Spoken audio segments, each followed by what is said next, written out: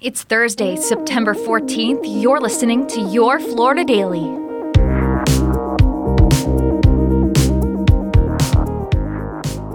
I'm Katrina Scales. Florida's top doctor is now going against the CDC when it comes to the updated vaccine for COVID-19. The FDA and CDC signed off on the new shots from Pfizer and Moderna earlier this week, recommending everyone 6 and up get them.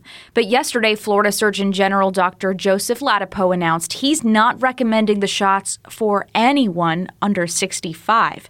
He says they lack human clinical trials and any evidence that they're safe and effective. With virtually every walking human being having some degree of immunity, and the questions we have about safety and about effectiveness, especially about safety, my judgment is that it's not a good decision for young people. The CDC has previously criticized Dr. Ladapo, saying his warnings about the risk of the vaccine are, quote, harmful to the American public.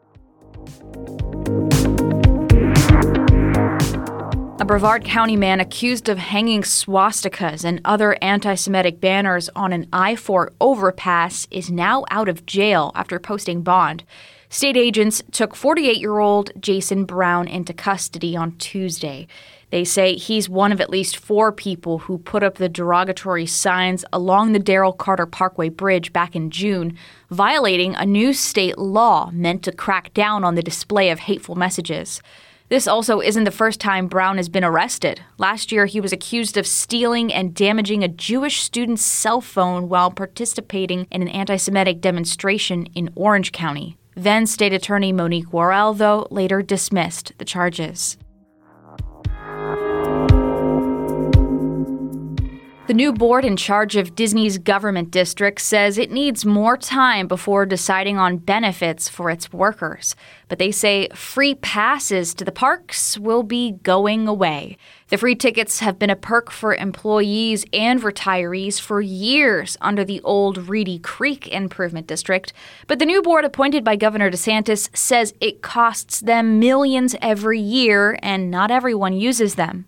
Because there was a bad practice and a bad policy, in our opinion, of that policy, we're going to discontinue it. But we don't want that to punish any of the employees. Board members say they're considering other options, like a $1,400 stipend instead.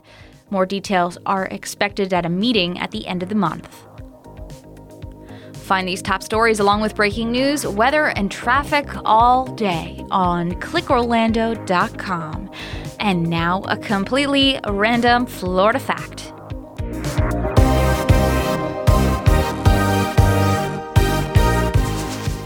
Speaking of tourism, the nation's first tourist welcome center was built in Florida. As access to personal automobiles and the creation of interstate highways rose, more visitors began traveling to Florida. Visitors as far away as Michigan could travel the Dixie Highway into Florida, and in 1949, just south of the Florida-Georgia line in Yulee, the first hospitality house was opened. This provided an opportunity for local Floridians to welcome and educate travelers about Florida. Your Florida Daily is produced by News 6 WKMG in Orlando. I'm Katrina Scales. Subscribe for new episodes wherever you like to listen.